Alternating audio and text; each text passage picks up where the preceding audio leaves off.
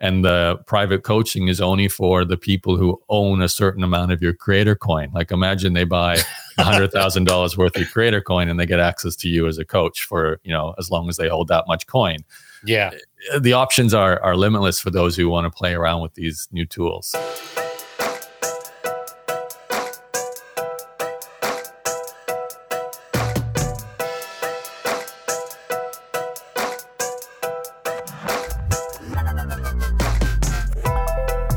Hey everybody, Brian McCumber here with Tech Money Talks. I am really excited today because we have a very special guest on the podcast. We are fortunate to have Yaro Starak as a special guest on the show. Yaro's a legendary internet marketer from the days of way back. Yaro was blogging, selling online, living the laptop lifestyle before the 4-hour work week. Yaro was teaching funnels before ClickFunnels. Now, if you're interested in starting an online business to make extra money, you better save this episode in your back pocket and listen to it over and over again, because the stories and the tips you're going to learn here will give you the opportunity to quickly launch your own business to help your wallet grow fat. Now, Yaro's done so much more in his business career, and he is now the co-founder of InboxDone.com. It's an email management company that has a team of over 25 employees serving busy entrepreneurs and scaling business owners. So time is money, and everyone's looking to get a piece of his time. And I'm so happy to have him on the show today. Yaro, thanks for joining us, brother. How's it going? Thanks for having me, Brian. I appreciate I like the before the 4-hour work week and the before the ClickFunnels. I haven't had that in the intro before, so. I had to do something new. For sure, man. And you didn't ask me how to pronounce my name like a lot of hosts do beforehand, so I can tell you've heard me say things before, so I appreciate that too. Yeah. Well, awesome, man. Hey, you deserve it. I mean, to me, you've been a legend. You've been one of the, and I heard other people use the terms OG. You've been one of the internet marketers from the days of way back, and I've been around as well, not as around publicly, but I mean, you could see the gray hairs on the beard and everything. And, yeah. So at the same time, I was launching things, and I remember picking up on one of the things, which is just really great. But you know what? I'm so excited about diving into the specifics. But I would say maybe for the audience that may not know you as well as I do, I would say, maybe give a introduction about yourself, and then we'll take the conversation from there. Yeah, for sure. So, I mean, before I became an internet marketer, as I say in inverted commas, I was running a couple of businesses. So I grew up in Australia. I went to university there. When I turned 18, it was 1998. The internet was going through that first .com bubble. So an amazing time to be 18 and a great time to enter university, because that was the first time I got a free internet account, to actually access the internet as well. So I got really kind of fell in love with the internet. I started a card game website about a game I played at university and high school called Magic the Gathering, which is sort of my first testing ground to learn how to grow an audience and, sell some cards online. Then while I was in university and after graduating, I had an online essay editing company, which was more of a serious business. I had some freelancers, and I would basically provide thesis and editing services. And it became a full-time income after graduating. So I called my first real business. And it was because of those two businesses that I was able to start blogging and podcasting and essentially teaching and writing and discovering that I was potentially a coach, an internet marketer. I learned about email marketing. I learned about having a list and creating products. And that's probably when a lot of people like yourself I started to connect with, because it was a kind of a golden era. You had all these product launches going on. There was, I don't know, Mike Filsaime, Jeff Walker, Rich Sheffrin, Evan Pagan, the StomperNet guys. There was so many launches happening, and I was, launching around the topic of how to make money blogging at the time. We're talking like 2007, 6, 8. And I think that really was an amazing time for internet marketers, because you could reach the entire planet of people interested in this subject, and you'd become sort of micro famous before this idea of being an influencer. Like, there was not, like, YouTube was literally just getting started at that time. Like, it probably wasn't even, mainstream at all at that time. So, I mean, fast forward, I spent the next 10, 12 years in that space, blogging, selling information, products, my online courses, ebooks, my membership site. And then in the last 5 years, I've been focused on Inbox Done, my current company with email management services. So it's a 20-year career in summary there. Oh man, that's awesome for sure. And you've done so much and interacted with so many from back then, and it actually has me excited about your perspective on how things have shifted in there. So hopefully we get into all these conversations here. But one of the first things actually, and what I'm going to do is I'm going to share my screen. And let's see if this works. All right. Yep. So this right here, this diagram about the sales funnel, tell the story behind this now. And for the audience that are catching us live, you're able to see this visual. It's a picture of Yaro's blogging sales funnel, which I think was great.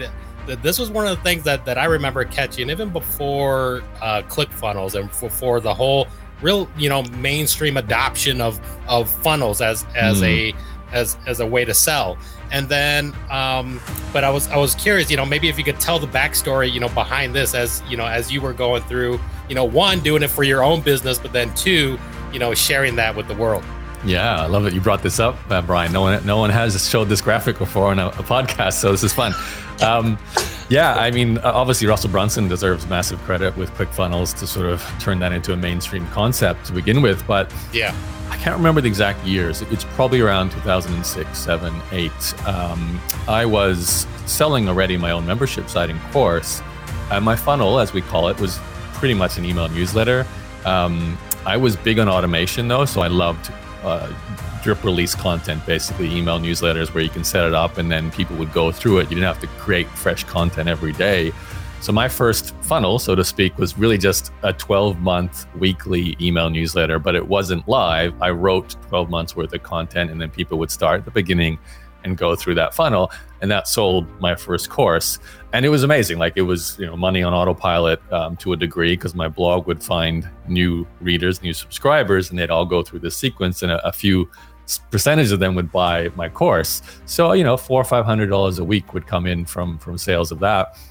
And that was amazing because it was so hands off. However, around that time, I was also studying, I guess, the next level of this concept where, if you want to go from, I was making healthy six figures, but if you wanted to reach $1 million kind of outcomes, I was studying, I can't remember the people doing this. I mean, really the people who deserve the credit is the old school direct response marketers, the Jay Abrahams and the Dan Kennedys and prior to the internet. I can't remember who I studied outside of them at the time, but they were talking about these ideas like upsells and downsells and having like an ascension where people would buy an entry-level product and then graduate to a higher cost product, and you'd sort of you'd find your most responsive customers. And really a successful business was not built on the low cost products. It was finding the maybe 100 people who will spend $10,000 a year on your highest cost products. So I decided, and to put this into context, that newsletter I ran that business from 2007 to 2011, selling that course.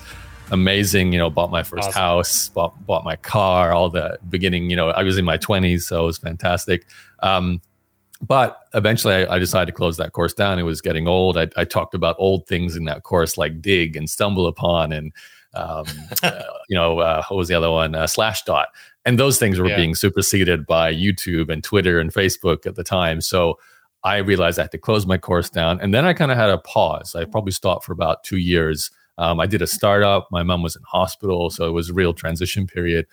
And then I decided about 2013 to kind of restart that business, create a new version of this course. But also, and while you're showing this picture, I was going to take the idea of a proper funnel seriously. And what I meant by that is it's not just going to be one 12-month email sequence. It's going to be products that are entry level. There will be upsells, there'll be bundles, there'll be second chances, like really build out all the additional sequences that can go into a proper built out funnel.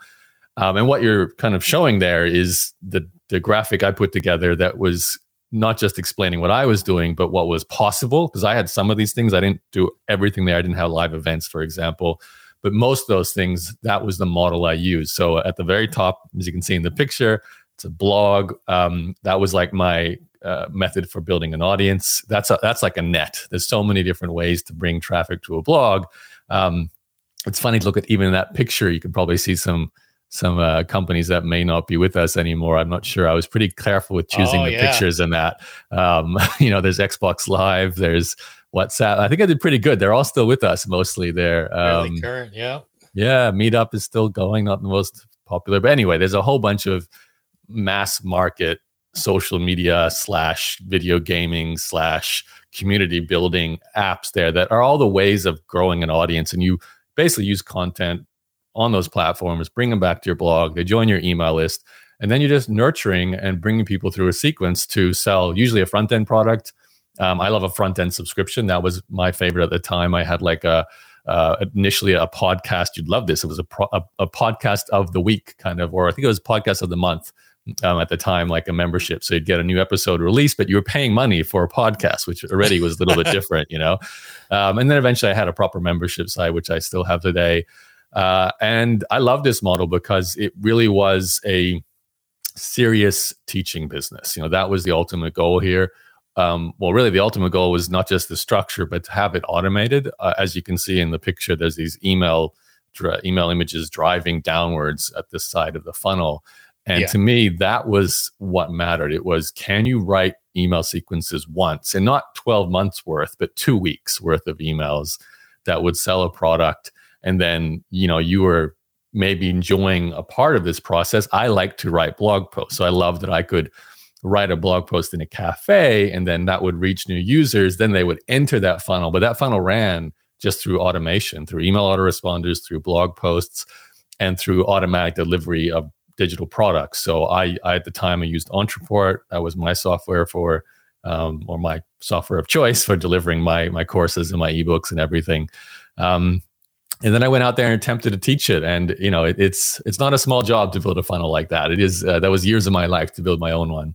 Well, I mean, you laid out what's possible. I mean, all the way through to the back end, and I think this is what most people don't capture. Like, there's that artwork where it has like that iceberg and the, you know, success, and people only see the tip of the iceberg, but they don't see, you know, everything that goes underneath. And I would say, you know, looking at this funnel, probably outside looking in, people are seeing, you know, the content and maybe the front end product or maybe even the membership, but then they don't see what goes further behind when we talk about like high ticket sales and the coaching, the stuff that's really what you call the back end and the profit, you know, that's really coming in. I think most people don't see that, and then the way of nurturing that. So maybe if, like, you know, talk through that. So if somebody's looking to scale, what should they be thinking as far as building out that in their business? Yeah, it's an interesting decision. Like I was at one point going to go down the live event path, and I was living in Australia. And there was a real opportunity to do that. It was the obvious next step as well. Like, I had a flagship course. It was selling great, but I didn't have a $10,000 sort of year-long high-end program, or even $15,000 or $20,000, you know, the next level. And I had some friends who were big at selling on stage. They'd run like 3-day weekend workshops, and then they'd sell a $15,000 year-long coaching program. And I literally had said, yes, I'm going to set that up and add it to the sort of top of my funnel.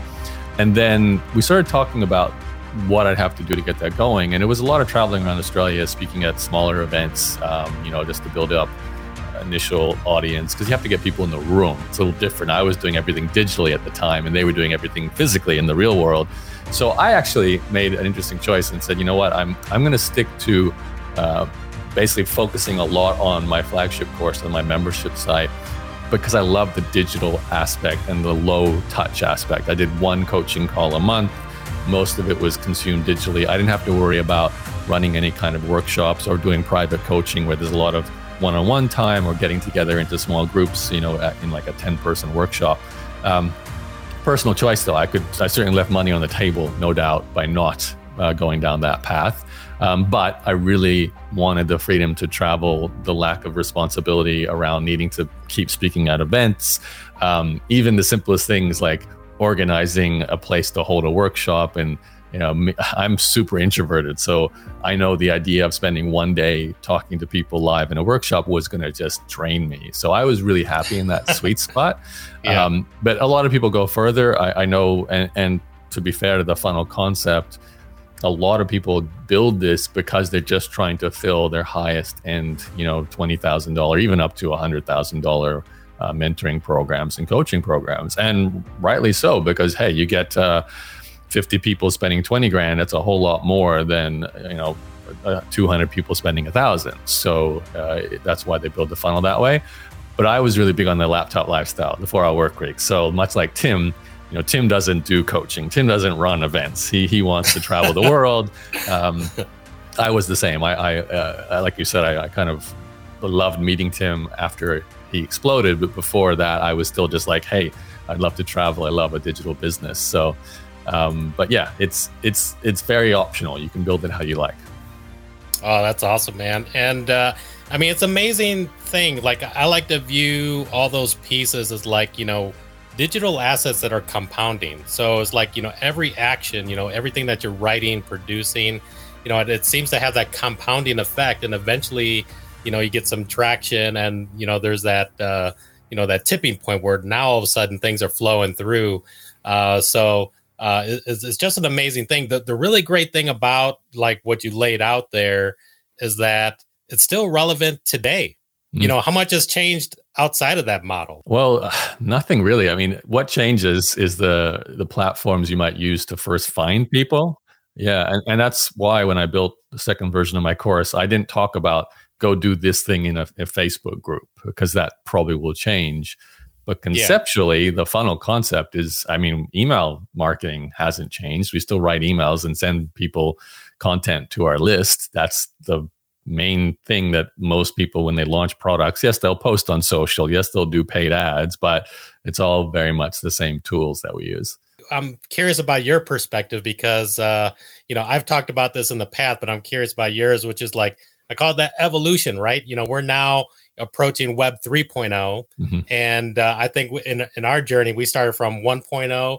We saw 2.0 and the whole socially connected, now 3.0. So I was wondering if you could, talk through that, how has business and e-commerce and has evolved, throughout there. And what do you see as opportunities going forward in 3.0?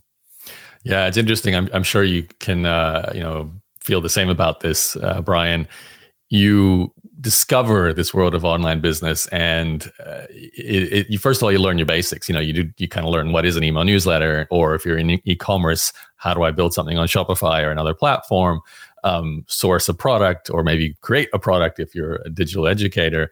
And then once you stay in your space, like we just said before, you're kind of using these proven models. It's there's new tools that surface, but they're all kind of trying to help you do the same thing, whether it's live chat or help desk software, or some kind of, TikTok as a social platform.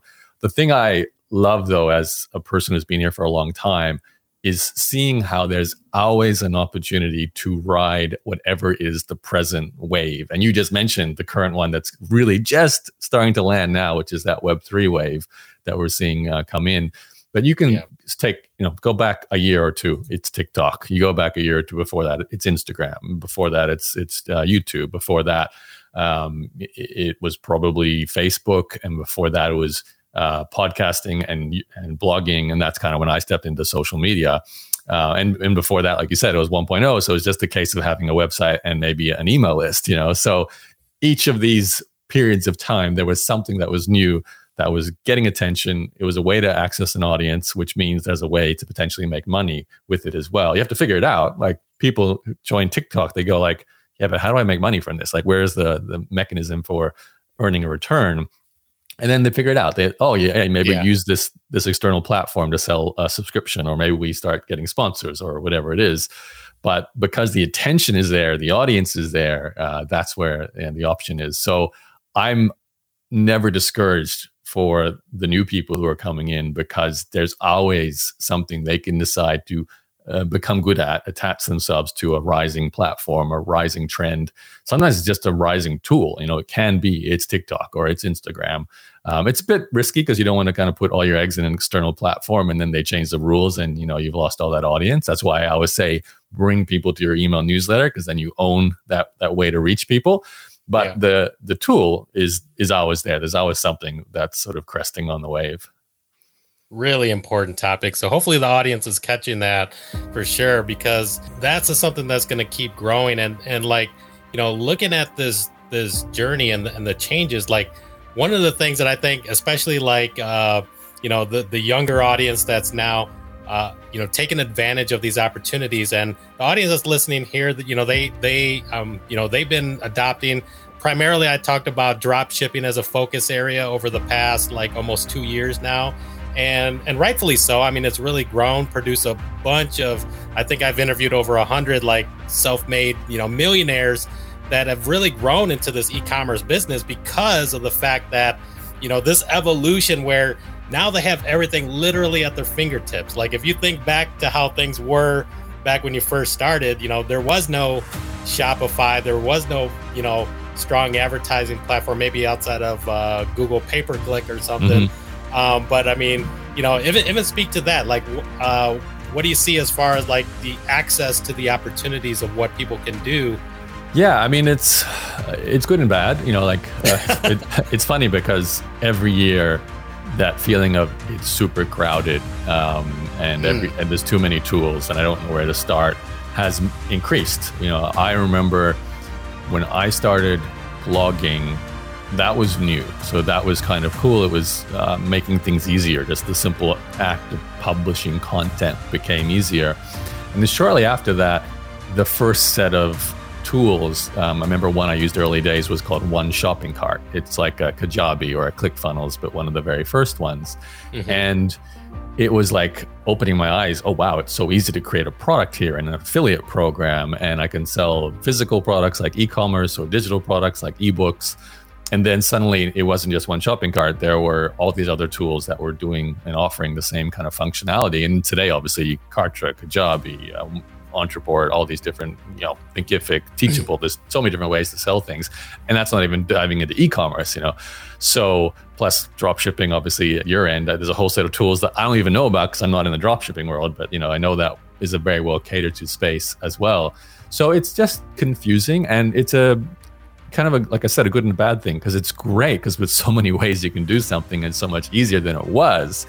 Yeah. But the sense of decision fatigue, I don't know which tool to use. I spend all my time just figuring out which software I should use and not growing my business, right? Yeah. Which is not good. So you have to make sure at some point you really make that choice and say, all right, I'm using this tool. I'm selling this product or service. I'm going after this niche market. This is my positioning. This is my theory.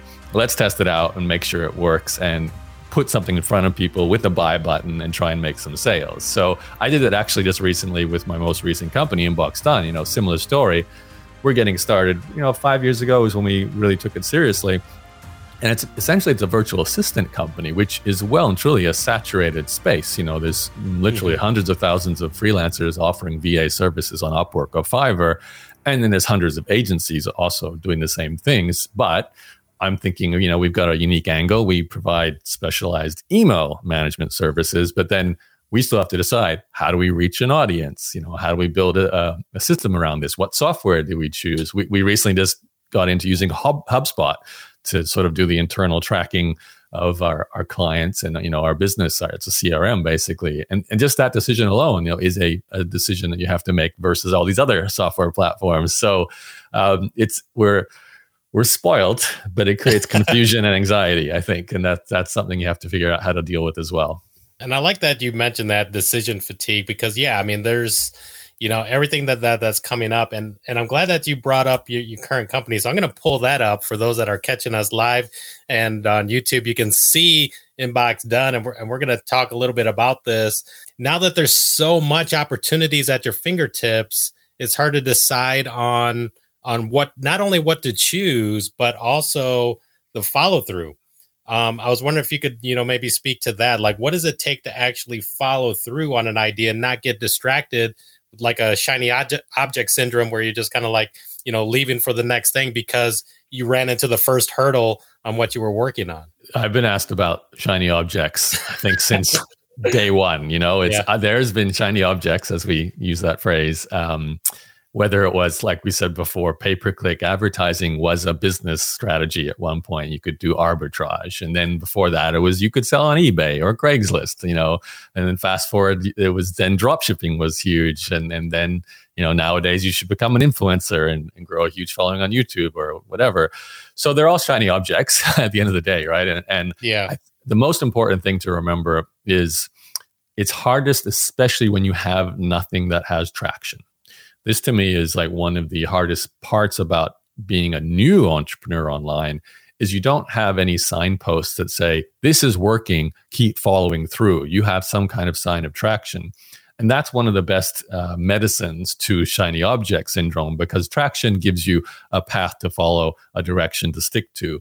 So even with inboxdone.com, the new company I launched, when we tested that idea, it was, I go to my then contractor, Claire, now co-founder, and I said, listen, this is the idea. We want to provide email management services.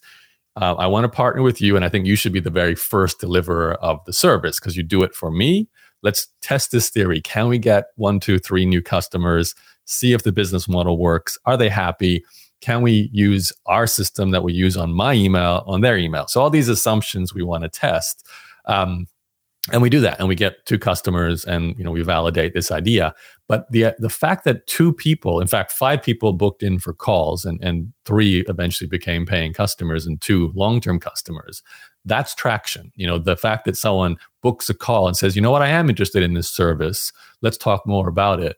That to me is like a signpost. All right, let's follow this idea and see where it goes. Now, eventually you might hit no more signs of traction, or maybe the traction is not big enough, or maybe something's broken in the business model and you have to kind of, take a step back, maybe pivot, maybe completely close down that business. But as long as you're getting these signs of progress, and to me that is, are you making sales? Or even before that, are people showing interest in buying and what you're offering? Are you learning more every day from those interactions to make whatever you sell better? And not even just that, it can be really small things at the very start, like you've set up your website, you've bought your domain name, maybe you did your first test purchase as a drop shipper yourself, you buy from yourself and you get the product delivered and you go, okay, this is the experience of buying something. So all that is a sense of moving forward. And then ultimately, of course, though, traction is sales. That's the ultimate proof of concept. You've got to make some sales, get some customers. So that's kind of how I judge ideas. When we're talking about these kind of businesses that internet marketers, freelancers, small business owners focus on, it's a little different in the startup world where there's venture capital. They're not necessarily looking for sales from day one. Sometimes it's just about users and audience growth or membership growth without revenue or income, but they're running off money from investors. So it's a little different, but I think for most people listening to this, we all want to have our own sort of either side hustle or fairly good a small business, maybe $1 or $2 million a year. That would be an amazing result. So in that case, it's all about sales. That's really it. Just show that's traction, that's progress. And remember, and this is especially for the newbies, the shiny object issue is because you haven't fully committed to testing one path. And it's I was there. I remember this myself with probably the first 2 businesses I talked about. The first one never made a full-time income, so I eventually moved away from it. I actually sold it. The second one was making a full-time income, but barely. I wasn't exactly rich. I was like, just paying my rent and food. So I was like hearing about a friend who was making great money doing Google arbitrage, or another friend who was doing great things with e-commerce. This is before there was Amazon or Shopify. So there's always those shiny objects for me as well. And I made the mistake of, I'm going to start Google arbitrage, and I started learning about AdWords. But I would come back to my essay editing company, my main business, because at the end of the day, there were customers, there were repeat customers. I built a little bit of a system there. I had contractors, I had, systems in place for running that company. And even fast forward with the blogging business, I've written email sequences. You set up shopping carts, you do this work, and it, like you said earlier, it compounds. And in order to have the benefits of compounding, you do have to keep following that one path and building on what you've done in the past. And this is so easy to say in hindsight. Like having done this process 7 or 8 times now, it's easy for me to go, the thing that I stuck to that was the right business model in the right niche did eventually get the outcome that I wanted, or at least certainly succeeded to a significant degree. And it's because I stuck to it for long enough and we kept building on it. Even now with Inbox Done, I have many, many times gone, Claire, my co-founder, we should maybe expand to do these services because I've seen these other companies do really well with it. But then we kind of pull ourselves back and go, no, we're good at this thing with email. Let's stick to that and really, double hammer down on that positioning. And it keeps working because people choose us for that one thing that we do really well. But it's still, that's a shiny object for me. We should add this additional thing and this additional thing. So it never stops, but it is easier with hindsight. One of the things that I want to reiterate for the audience, that hopefully you catch this. So when Yaro was talking about starting this new company, Inbox Done, he started with getting a few sales. If you guys caught that. So like he started by proving it out by getting some actual sales, and then also using the words testing. So sales and testing to validate the idea and the business, and then to start, keep building forward from there. So I think great lessons for sure. And hopefully the audience is catching that. So with Inbox Done, so there's a good amount of like e-commerce entrepreneurs that are scaling. They do take, VAs to help with customer support, product fulfillment, creating graphics and ads and things like that. So one of the questions that I know would most likely come up is, how is this different than them just having their own VA answering their email? Yeah. So, we're not a low cost $10 an hour outsourcing to the Philippine sort of VA service, and nothing against that. Like I know so many entrepreneurs who get great VAs from India, the Philippines, Ukraine, where I actually outsource tech work now. For certain things, that's perfect. Like I think general research, administrative support. When we built this company, we knew though, going into an inbox of another person, very private, very personal, you need to have really high level English communication skills, attention to detail, emotional empathy. It's like you're going into the personal life of the person's email that you're managing. So you have to get to know them and get sort of a relationship that works for both of you. So we deliberately made the choice to hire always native English speakers, mostly Americans. We have a few Aussies and Western Europeans for different time zones, but it's very important that we have that level of communication skill, and we're embedding people into other people's businesses. So it's very serious. We are email specialists. We do calendar management. We do other executive assistant services as well, but I wouldn't put us in a place of, say, basic customer support ticketing, which a lot of e-commerce businesses need. We do that. We have some small businesses that we manage the email for the founder and we manage the help desk for the customer service of the business. So we're kind of freeing up the founder from all those emails every day. We're replying messages for them. And it makes sense to also manage the customer support at that time. However, I think a lot of e-commerce companies will realize, especially if they get large and they want 24-hour support, it makes sense to just go to the Philippines or India and pay $5 to $10 an hour for not just full-time people, 24/7, help desk support. And that's just not what we're built for. We're specialists at email. We build a system around managing email. We're especially specialists at freeing up a person, like you, Brian, who's like the head of the company, the face. You're the one who's probably getting requests every day in your inbox, decisions to be made, tasks that originate there. And we want to try and get you out of using that inbox as a to-do list, and really simplify your life so you have just your core moving your business forward tasks, and you're not looking at email and going, I have to update this software, I have to answer this basic question. That's not your job. It should be delegated to someone who's a specialist at that. And even more than that, like think of it like an email receptionist too, where you need like a front line of defense to vet someone. Is this someone worth my going on my podcast, or should I consider a partnership with them? Really, are they serious or are they not? And your email receptionist can make that decision because they have the intelligence, they have the awareness of your company to kind of be that front line of defense to defend your time. And that's what we really specialize in. No, critical for sure. And actually, I'm going to definitely look into the service. It goes back to, the busy entrepreneur that's now looking for ways to buy back your time. And in this case, just like what you said, there's some, cultural norms, especially if you're US based, to know how to reply to individuals or inbound, or what's important and what's not.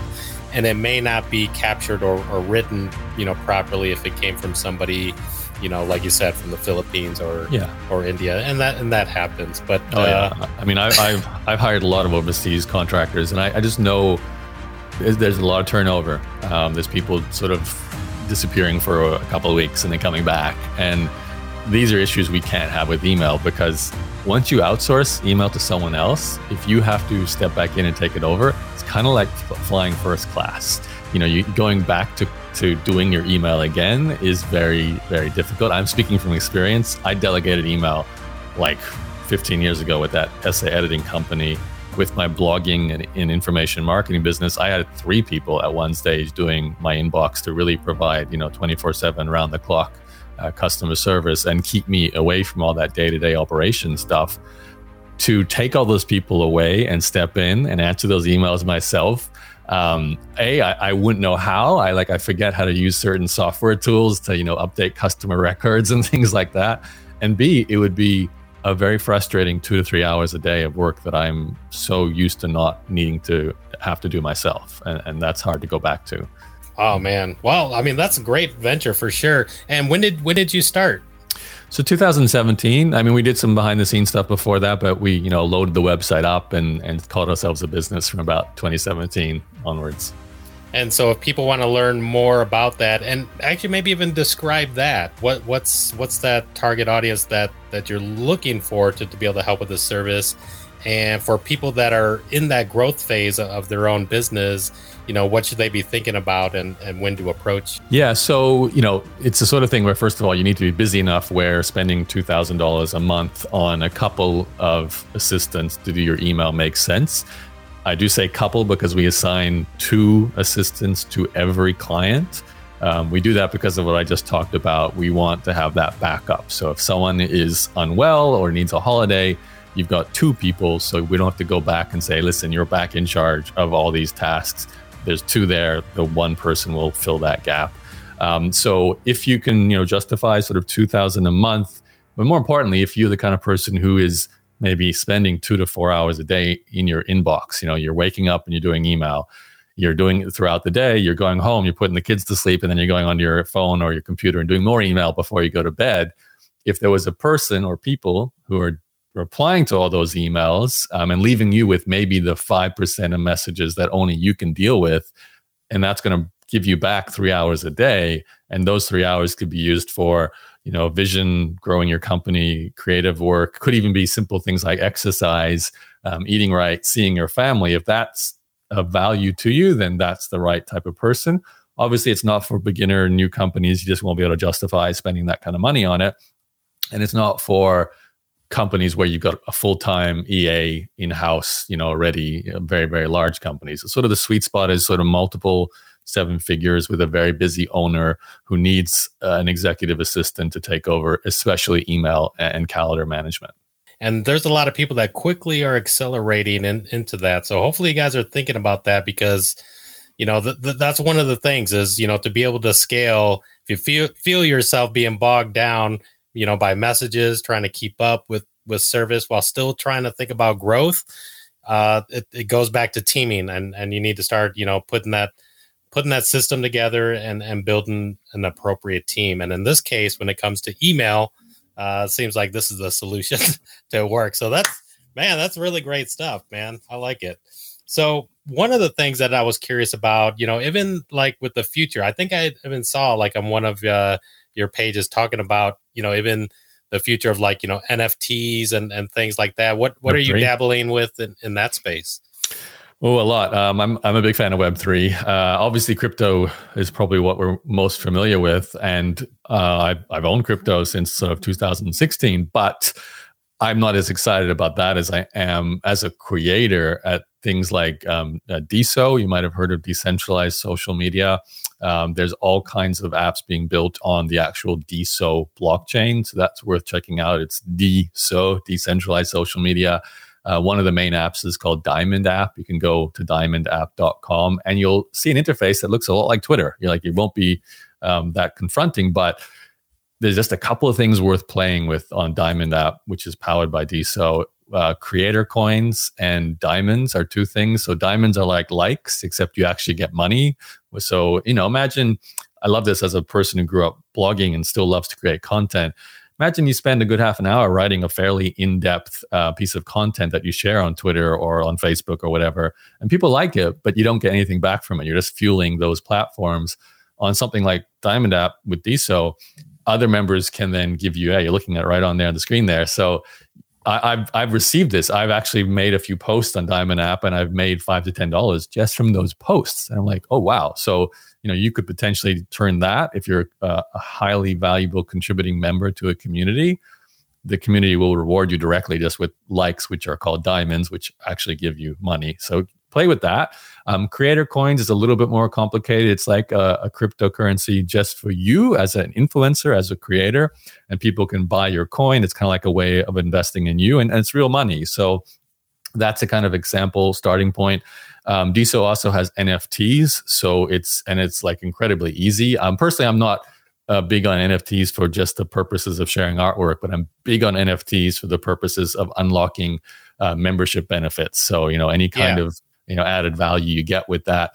And with Diso, NFTs are simply you upload an image, you turn it into an NFT, and then you decide, what to unlock and give people when they buy that NFT. So really great starting point to kind of learn about what's coming next. Obviously, that's just one tool amongst all the different things that are being built, from decentralized gaming to decentralized finance. Those worlds are very exciting too. But as a content creator, for me, decentralized social media is the more exciting part, because I'm used to creating content, and this just unlocks ways to make money from it that weren't available before. Plus, I love the idea that we're not just giving away our content for free on these platforms that are billion-dollar companies that a very small group of people own and really profit from. Instead, we can directly, as creators and owners of our own currencies, can directly benefit. So I'm definitely stepping into that world. I'm actually working on some software behind the scenes that is looking to be powered by Diso. So probably later this year, I'll have something to show in this space. But yeah, it's exciting. And I don't know where it's going, but I can see how decentralization is unlocking some pretty cool new tools. So I'm excited to see where it goes. And it's the wave right now. We were talking about the wave before. You want to ride something, just jump on Diso, really just explore it, get familiar with it, see how it works and what you can do there. And that can unlock all kinds of ideas, especially because it's super early. Like by starting now, you're like jumping on Twitter when it first got started, or, pick any platform you like, YouTube, TikTok, Instagram. It's nice to be there in that first year that it gets released.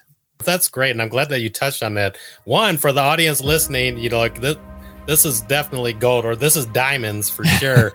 Diamond value.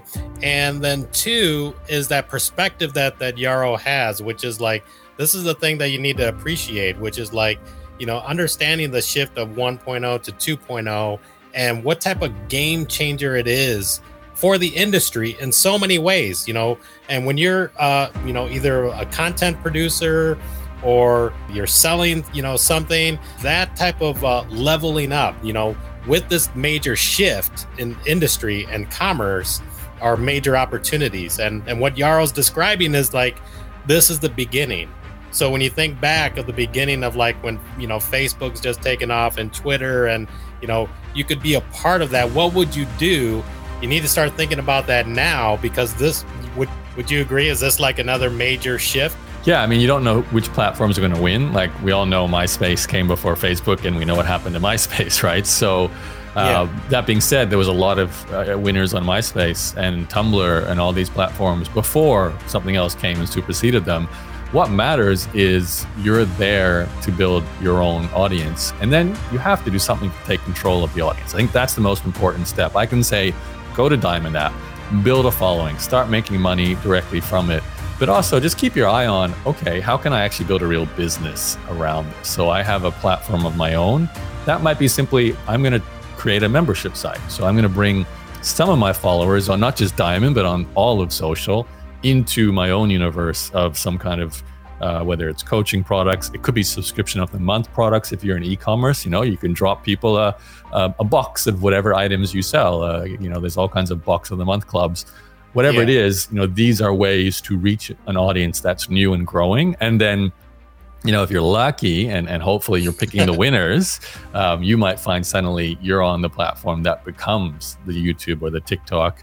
Or even if you're not, it might still be a secondary player, but you can be a big fish in a small pond and have a huge business too. Like I still think of that today with blogging. I'm not big on YouTube. I'm not big on Instagram or TikTok or any of the new channels, but I still have my blog and I still have my email newsletter. So I still have my own ecosystem, even though blogging is like old, man. It's really old now. So, it's not where most people will start today. So, you can still do really well, even with any tool, as long as you get good at one of them. And I think Diamond, DeSo, and not just Diamond app, that's just one app being built on decentralized social network.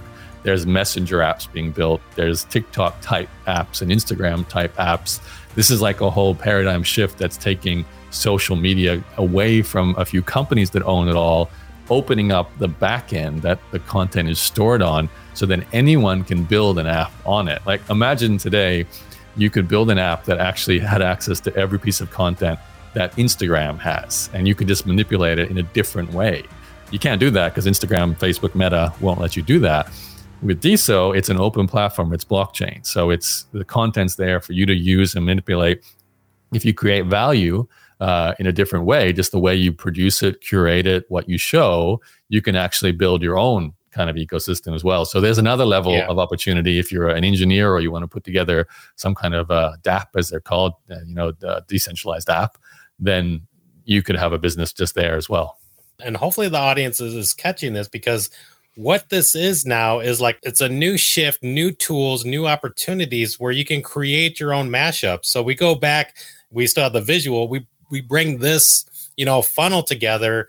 Now, when you start to think about, well, what can I do with something like an NFT or the smart contract that can unlock, certain things at certain stages of your, sales funnel? And whether you're selling information or whether you're selling products, but you have, you have an audience, you have a base that you're working with, and you're looking to sell them, now did you raise the value, because they're not just getting the workshop or the boot camp anymore. They're now also getting this unlocking special access that's going into there. Do you see something like that playing out? Oh, you're so right. We're looking at the blog sales funnel picture there, and there's two layers: membership site and, let's say, even live event or private coaching. The two or three bottom layers, that could be NFT and Creator Coin just as easily, or added to this, where the NFT unlocks the membership site or the ticket to the live event, and and the private coaching is only for the people who own a certain amount of your Creator Coin. Like imagine they buy $100,000 worth of Creator Coin and they get access to you as a coach for, as long as they hold that much coin. Yeah. The options are limitless for those who want to play around with these new tools.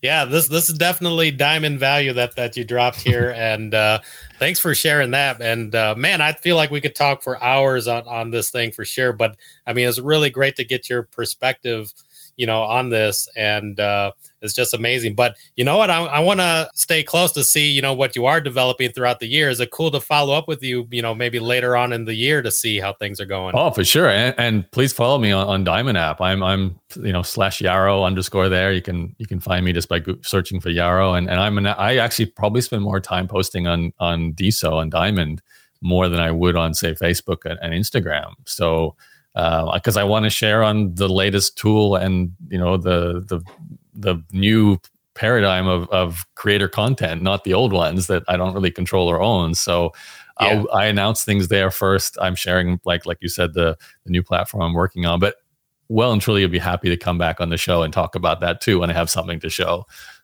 That'd be great, man. Well, that's awesome.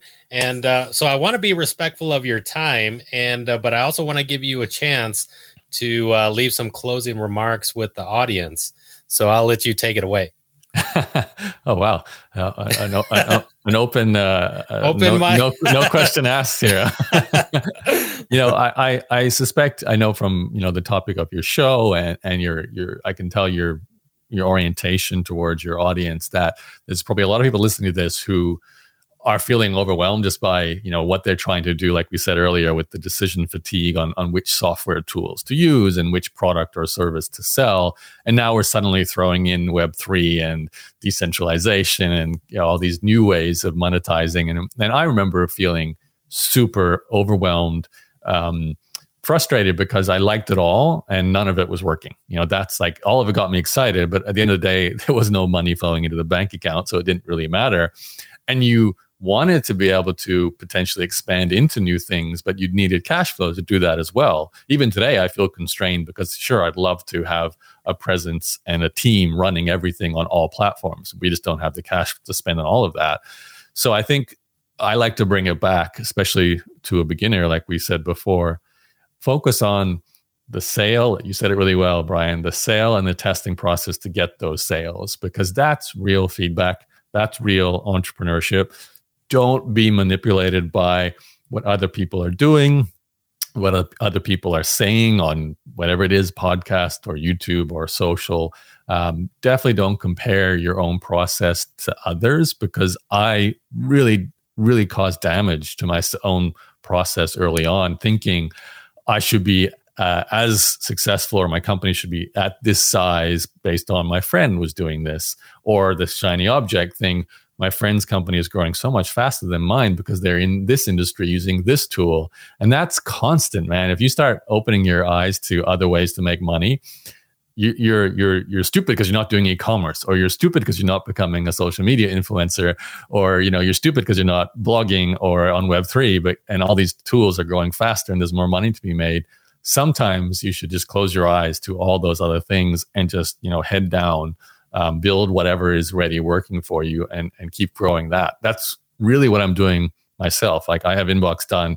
It is still the majority focus of my day-to-day energy. Like, I still put the most time into what you'd almost call boring things. Let's get another piece of content out the door. Let's refine the copywriting. Let's tweak the positioning and the website presentation some more, because that is compounding on all the effort we've spent in the last 4 or 5 years to build this company. And that can only happen if you do keep going back and doing, those small steps each day to that one project, that one idea. So I'll leave it with that message. And of course, the one last pitch for my company too. If you are at the stage where you have, the funds and you'd love to break free from email and managing your calendar, inboxdone.com. We'd love to do a discovery call with you and see how we can help you out. Awesome stuff, man. Great wisdom for sure. A lot of takeaways in this episode. Yaro, brother, really great. Thank you, Brian. Thanks for having me, and I appreciate your enthusiasm, and I love your background. So. Thanks, brother.